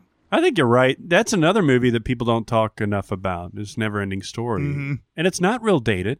No, it's pretty dated. Well, but the fantastical elements, like the big flying dog thing, I guess has its limitations. Yeah, but the special effects are are not. Yeah, the special effects are not great, especially when you look at them today and it's on an HD television. And it's got that 80s song, Look Around. Love that song. Fucking love that song. Yeah, I do too. Never Ending Story. I do too. I always sing it. Yeah, as soon as it comes on, I'm like, oh, I'm going to have to watch these credits, aren't I? I needed to find out who was playing the Bat character, That's what it comes down to. Isn't there a giant turtle in that movie? There is. That's what I thought. Not that it matters. All right, so my answer is the Iron Giant. That's such a good movie. And that's just because I was an adult when I saw it, and I cried at the end of it. And that, I feel like, is what the question asker is going for. A movie that is largely aimed at kids, but still hits adults so hard. And I've never really been able to put my finger on or articulate why. It's fantastic. The voice performances are great. Brad Bird's direction is outstanding. But I grew up in part of the Cold War, but not like this era of the Cold War. And I guess I fantasized about having a pet robot or something, but not that. I was much more concerned about fantasizing about hitting a home run in the baseball game or something. But there's something about this movie that just takes me back to when I was Hogarth's age and captures that anything is possible kind of feeling. So Iron Giant is my answer. Speaking of things hitting things, I'm going to go with Home Alone. Oh. Home Alone is an 8-year-old's dream. Yeah. You are by yourself. You can do whatever you want to. You've got some cash. You've got access to your parents' stuff, your brother's stuff, your sister's stuff. And it's fantastic. I love those scenes when he just realizes that he's home alone and he don't give a fuck. He's happy. He's happy and he's like, fuck, man, I'm going to throw in the filthiest movie that I can find. I'm going to eat ice cream. I'm going to sled off of the stairs out the door and everything. That is the time where your imagination can go absolutely bonkers. Of course, by the end of that, he's fucking doing laundry and shit, which is weird that he has that much laundry to do over the course of 2 days. Yeah. But whatever, that's a whole other thing. I think it's every child's fantasy, but it would only be that for like a minute. Yeah. Like I have this cat who's never been outside, never been in the garage, and a few weeks ago I opened the garage to go down there to do laundry, and he darts into the garage. And I'm like, motherfucker, how am I going to get? And he immediately goes, oh, what the fuck is this? I've never seen this, and bolts right back into the house. Right? That's how it would be for Kevin. Like he'd literally go a minute, like this is awesome, and then he'd be in tears, crying in a fetal position. Yeah. Right. Like when I was his age, I was about 7. And my brother and I played this game with my dad. If he was running errands and leaving us in the car, that one of us would hide in the back. We had like a hatchback or under something, and then the other one would say, "Well, Jeremy left and he took off or whatever." And so this time I decided I'm going to do it. We're only 6 blocks from home, so I got out and started running for home. And by the time my dad got home, I was in tears. Oh. Like I thought he's out looking for me. He's never going to come back here. Like this is my home, but without my family, I was crushed. I was maybe 7.5 years old. Started as a prank. My point is, we think that's an 8-year-old's fantasy. But in reality, I think they would all melt down pretty quick. Yeah, it's a whole different perspective. And that's why it was really cool, because I was about his age when this came out. I was about 10. Yeah, I was about 10 when it came out. Mm-hmm. But yeah, I mean, that was the beauty of it, though, is that I guess it was a function of people treating him so awfully before they left. So that sustained a little bit more. Of course, he had that time where they first tried to break in, and he's like, Mom, I don't know why he refuses to call the cops. But my point is that with all the slapstick and with all of the family drama, with all the fantasy elements and everything, and that it was geared towards like my demographic at the time. But I can watch that shit over and over and over now as an adult and watch it with my kid, and I get just as much enjoyment out of it. Yeah, no, I think you're right. I think it's a really great movie, really fun. We like to nitpick things. Yes. But there's a reason that movie spawned 2 sequels and was just a mammoth hit and almost spawned a career for McCulkin. Yeah. If you could pick any actor or actress to play a deity, who would it be? Contrarily, and thank you for using the word contrarily. Mm-hmm. If you could pick any actress or actor to be a demonic figure, who would it be? Other than those that already are demonic figures. Yes, in exactly. real life. Mm-hmm. Like Yeah. Christopher Walken's a demon. Right. I'm convinced. Yeah. He's playing himself in The Prophecy. Exactly.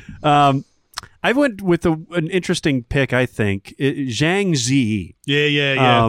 who was in Crouching Tiger, Hidden Dragon. She was in Memoirs of a Geisha. Oh, yeah. And she has just this angelic demeanor. And I love her character in Crouching Tiger Hidden Dragon, too, because she's precocious, but then, like, fun. It's just she's the most fun character in that whole movie.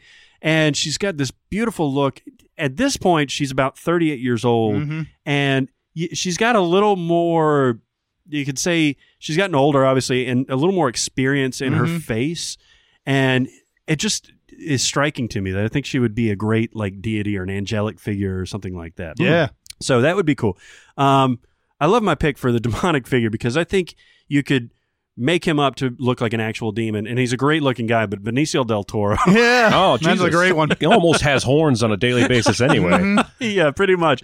I mean, if you could watch a demon movie with him as the demon, sign me up for that, man, because he's a great actor and he's cool as shit, and he would probably be a terrific like devil. Yeah, I agree. Benicio del Devil Toro. Yeah. All right, so my female deity is Charlize Theron. First off, yes, let's get the obvious out of the way. She's gorgeous. Yep.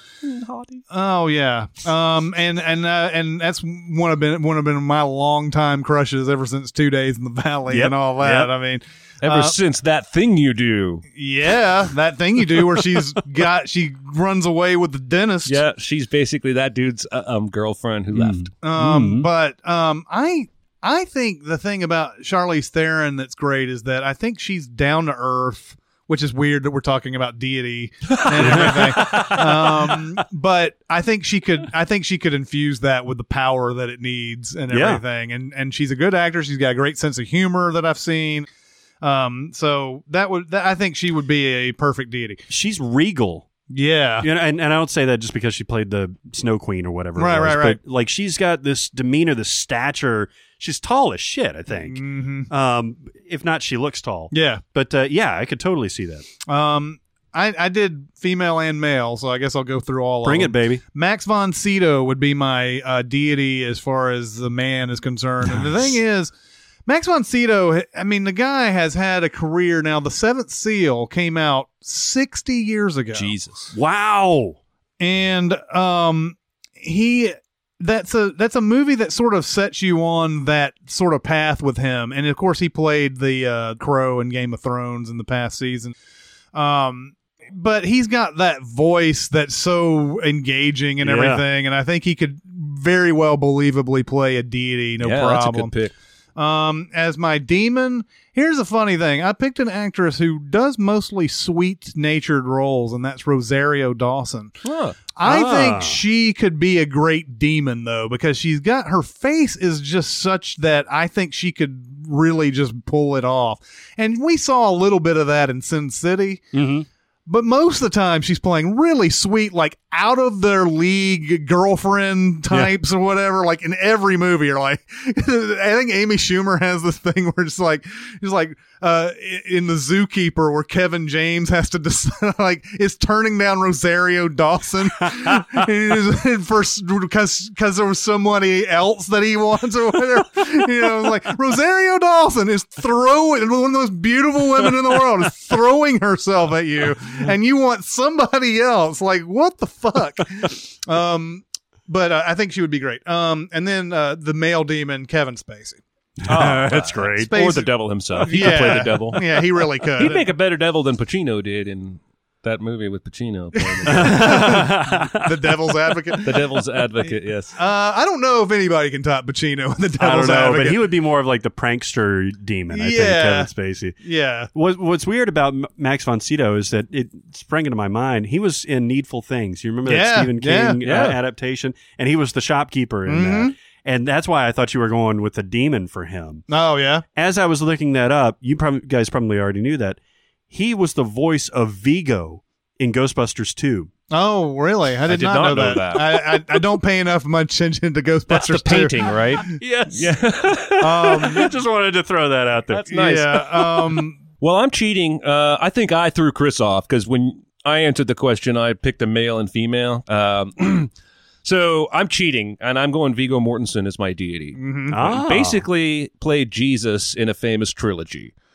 But if you look at that scene where Aragorn tells the hobbits, you know, you bow to no man, the face he has, the command, respect, all of that, that is what I see making him a great deity in the movie. Is that I feel like he can have that power, that danger, and that kindness all at once. Mm-hmm. For my female deity, I'm going back to Margot Martindale, who I can't think off the top of my head what was that movie I saw her in where she played a good person, because most recently she played Justified, a villain, and she's fantastic. But she can also be very endearing and mothering and supportive. And I think she could pull off a nice god. It's funny, you know, this is the second time that you brought up Margot Martindale. It's like BoJack Horseman. I don't know if you've seen BoJack Horseman, but BoJack Horseman keeps finding a way to put Margot Martindale in everything. Her name or the use of her voice? Her actual actress and her voice. That's fucking awesome. So like there's a lot of parts in there where they're like Margot Martindale and she's like always in some sort of trouble or like criminal thing or whatever, and like and it's just funny because now I'm suddenly thinking about BoJack Horseman when That's you do. crazy. Yeah. For my demony devils, I'm also kind of cheating here because I'm going Vera Farmiga. And she's kind of playing something demonic on that Psycho show that's like a prequel because she's playing his mom or whatever.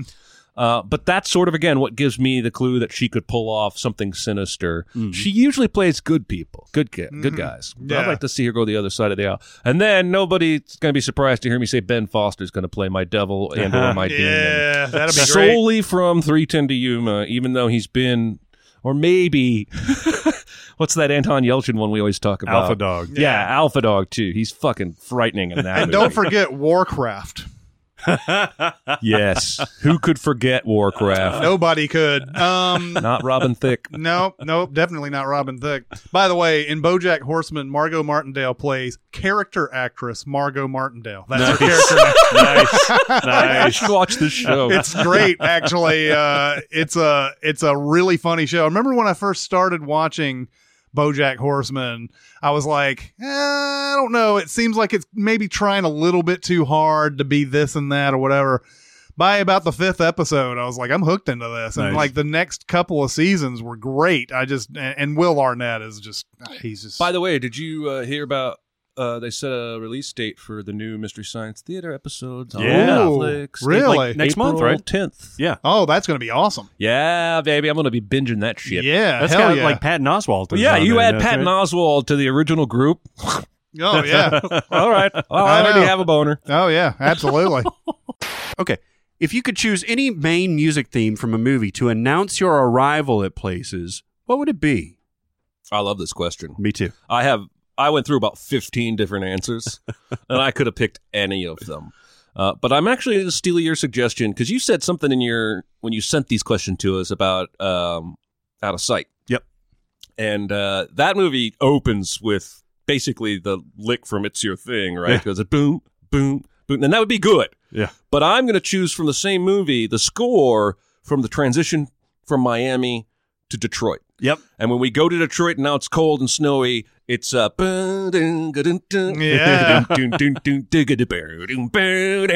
I think I could walk in like a fucking stud to any location, church, pharmacy, I don't care. If that music was playing, I would be boom, boom, boom, boom. I'd be walking in like Kramer wearing the coat of many colors. Yeah. Absolutely. Nice. I wish I had a badass theme. I don't think I could pull it off. Like I maybe like at the beginning, but then it would get old. Like people would see it coming and be like, no, man, no. I chose the quirky music from American Beauty. Oh, It was James Newton Howard that did this. And eventually went on to score 6 Feet Under, another Alan Ball thing. Just, I think it's so percussive and quirky and interesting that like you could hear me coming and be like, oh, that's fair. a lot of mallet instruments in that score. Yeah. Yeah, I think that guy likes him some xylophone and glockenspiel. Yeah. Could you just for me? I'm sorry, I was distracted. What did you say was the music again? No.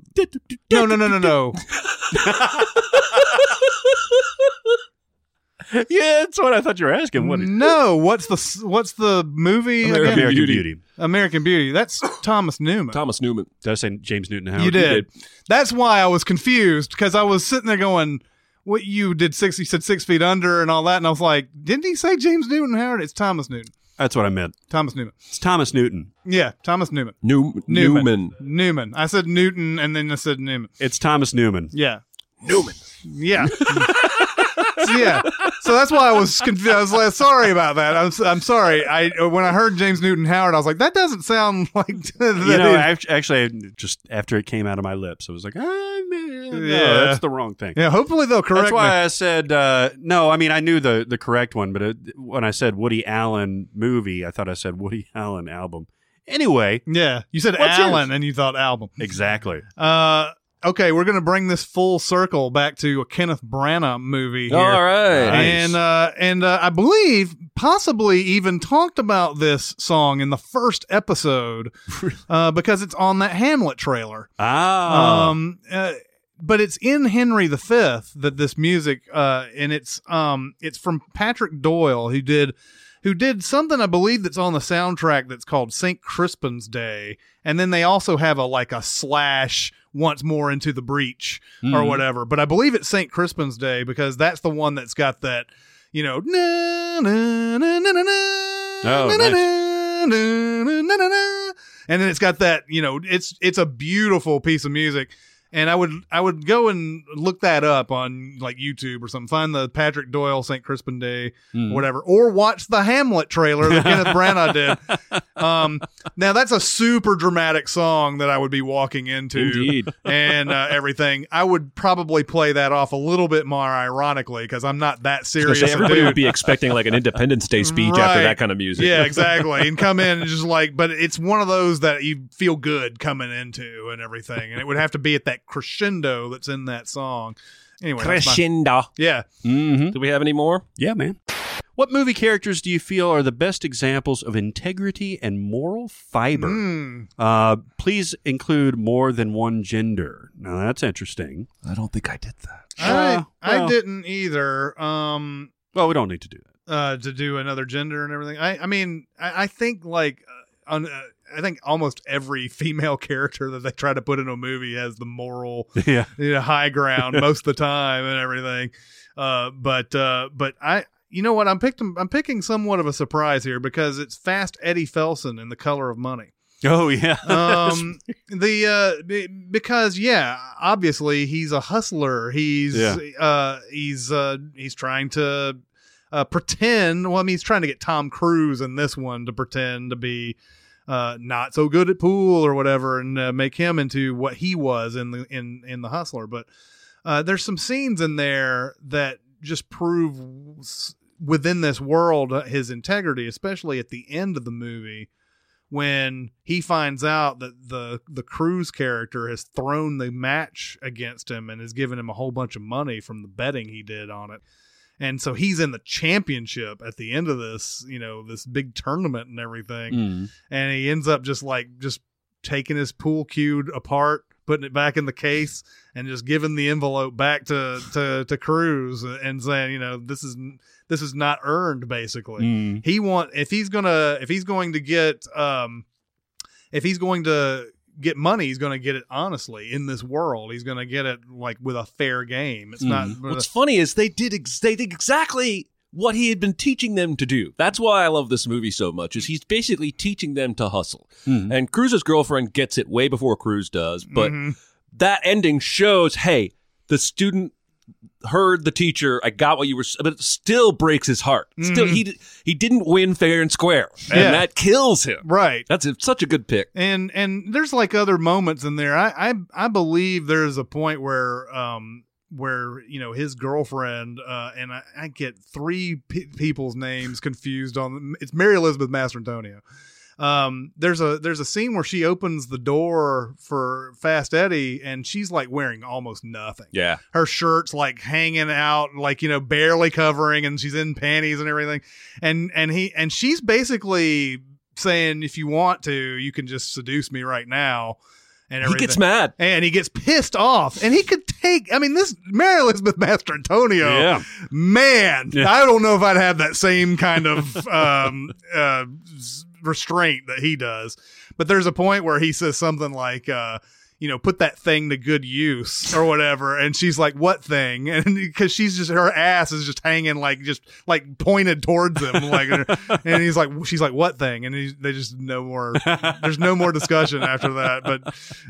But yeah, I that's an interest. I felt like it was an interesting sort of character here because in that world, you wouldn't really call this guy moral and have integrity or anything. But within this world, yes, totally moral. Good call. Good call. I went back and forth on a few, but I think we've talked so much Gone Baby Gone. I think I'll just stick with Casey Affleck here.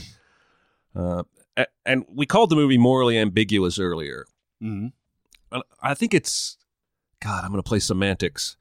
It's not ethically ambiguous. It may be morally ambiguous, and maybe what I'm doing is choosing an ethical character as opposed to a high moral fiber character, because he knows every bit how terrible a mother Helene is. He knows the kind of scenario this girl's going back to the point where he's checking up on her a couple days later because he knows she might burn down the house or something. Yeah.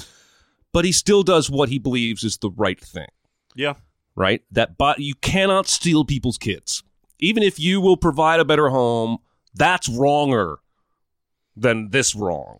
And I feel that's where his decision comes from, and there's no leniency there. I don't think he hesitates. I think when his girlfriend says, I'll hate you if you do this, he's like, well, shit, lost my girlfriend. I think he's just committed. So I pick him. Yeah. That's a great distinction. When does it become morally righteous to give a kid a better life, though? It's interesting. The reason I asked he even says this to Morgan Freeman. You should have gone to child services. Outside of that, this is not your call to make. All right, but if the laws are set up to be the antithesis of the greater good for this child, then isn't it worth breaking them? Well, not at the point they do. That's the central question, obviously, of the movie. The uncle or the aunt should have gone to child services, reported the mother, and had her investigated. They could have probably even gotten custody because they're blood relatives. The girl might not have had to go into, an orphanage or something. Yeah. I think doesn't it set it up to where that is not necessarily the resolution that would be done, though, that she maybe would get they lost would in have the put shuffle? her in an orphanage or in a foster home. That's still better than being with Helene. Mm. And it's still more ethical and moral than what Morgan Freeman does, which is manufacture a goddamn kidnapping and murder to steal a child. That's the other level of this that we sort of forget about in Gone Baby Gone is that there's a level of criminality that happens beyond just kidnapping the kid. And, no, definitely. But then when you're just left with the bare choice, that's where it's super tough. But yeah, because I could make an argument that Michelle Monaghan's character is the morally righteous one. Right. Well, that's why I tried to swerve it into ethics for a second there, because I think there is a distinction, and I think you can make a case that has the moral high ground. Well, not even high ground. Both of them are great examples of this. Yeah. Because they're trying to do what they think is best in this situation. And they have a real love. They have a real connection. Oh, yeah. And they both sever it over basically principles. Yeah. Yeah. And you can't really fault either one of them. I really can't talk about this movie at any time. I really can't. All right. So my pick is actually it went between William Wallace in Braveheart, who's the most morally righteous character in a movie that you can get. I kind of pumped the brakes on that because the movie's so over the top about how righteous this dude is, so much so that he spits out the pain-killing, thing at the end. When it's like, is that really going to make much of a difference? Like, you could probably just swallow that and you'd be fine. Mm-hmm. Not to mention, by the way, that he kisses her and he's talking and this should be falling out of his mouth. Anyway, but I think that's too over the top. So I'm going to go back to Marge Gunderson from Fargo, because she is so politely dogged about what she does, and she wants to get to the bottom of this. This is somebody that's been murdered, and then she, the evidence piles up, and this whole thing starts unraveling, and she is going to see it through, even though she's fucking pregnant. She's walking around in sub-zero temperatures, and all her concern is Prowler needs a jump, and she's going to go about her routine and do her job, and that is a great example of moral fiber, I think, is to do something until it's done. Mm-hmm. So just today I've realized that we could have a nice, interesting conversation about the parallels between her and her deputy and Tommy Lee Jones and his deputy in No Country for Old Men. Oh yeah, there's a very similar dynamic at work, and they're both of the lead detectives are moral, upstanding people. Anyway, I just realized that, and they're both Coen movies. So anyway, interesting. Good answer. All right, well, that's going to do it for this Sincast. Keep going to SoundCloud and giving us your thoughts. Yeah, go ahead and play along with us. Play with us. Go ahead and play with us, Danny. Just fondle the sack a bit. That's not where I was going. That's where I was going. Yeah. Pull up the bracket, print it, do whatever you got to do, and play along with us. Make your picks. Send us your picks. I'm good with it. Go, and if you get on the SoundCloud comments, you disagree with our picks, let us know about it. Very likely, by the way. Very likely. It is way more difficult than I ever thought going through all It really this, is. because I can't decide sometimes after we've talked about it. I know. Because you talk yourself into it. You're like, oh man, that's really amazing. Yeah, and really honestly, if we ran this bracket several times, we'd probably go different way. Yeah. A lot of times. But anyway, that's going to do it for today. Chris Agnons and Jeremy Scott and Barrett Scher. We'll see you next time. Thanks for listening. Comment on our episodes on our SoundCloud page. Check us out on YouTube, Twitter, Facebook, and Reddit. And be sure to visit cinemasins.com.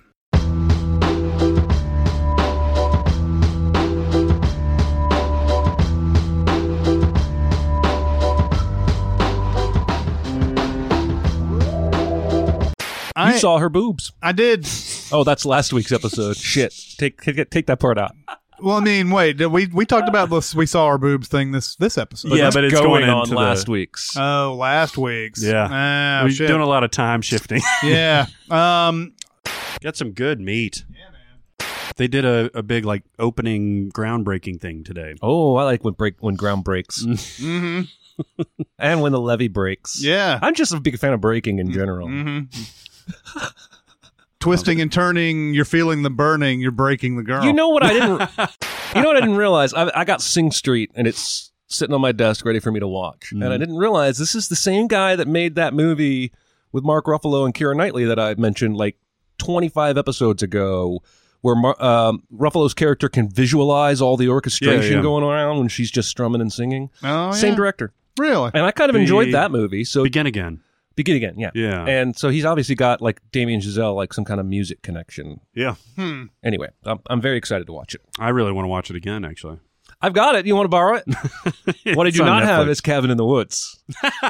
You cannot borrow that. I spent another hour today looking for that thing just for peace of mind, and I can't find it. Girl on the Train was trending this morning. It was on the trending page. Interesting. Really? That's something I did not expect at all. Maybe Justin was thorough enough. It was number 40. Number 1 was Bruno Mars's new video. Oh, that bastard gets us every time. We can no matter how hard we try, we cannot top Bruno Mars in the trending. We tried everything. Yeah. Let's do it.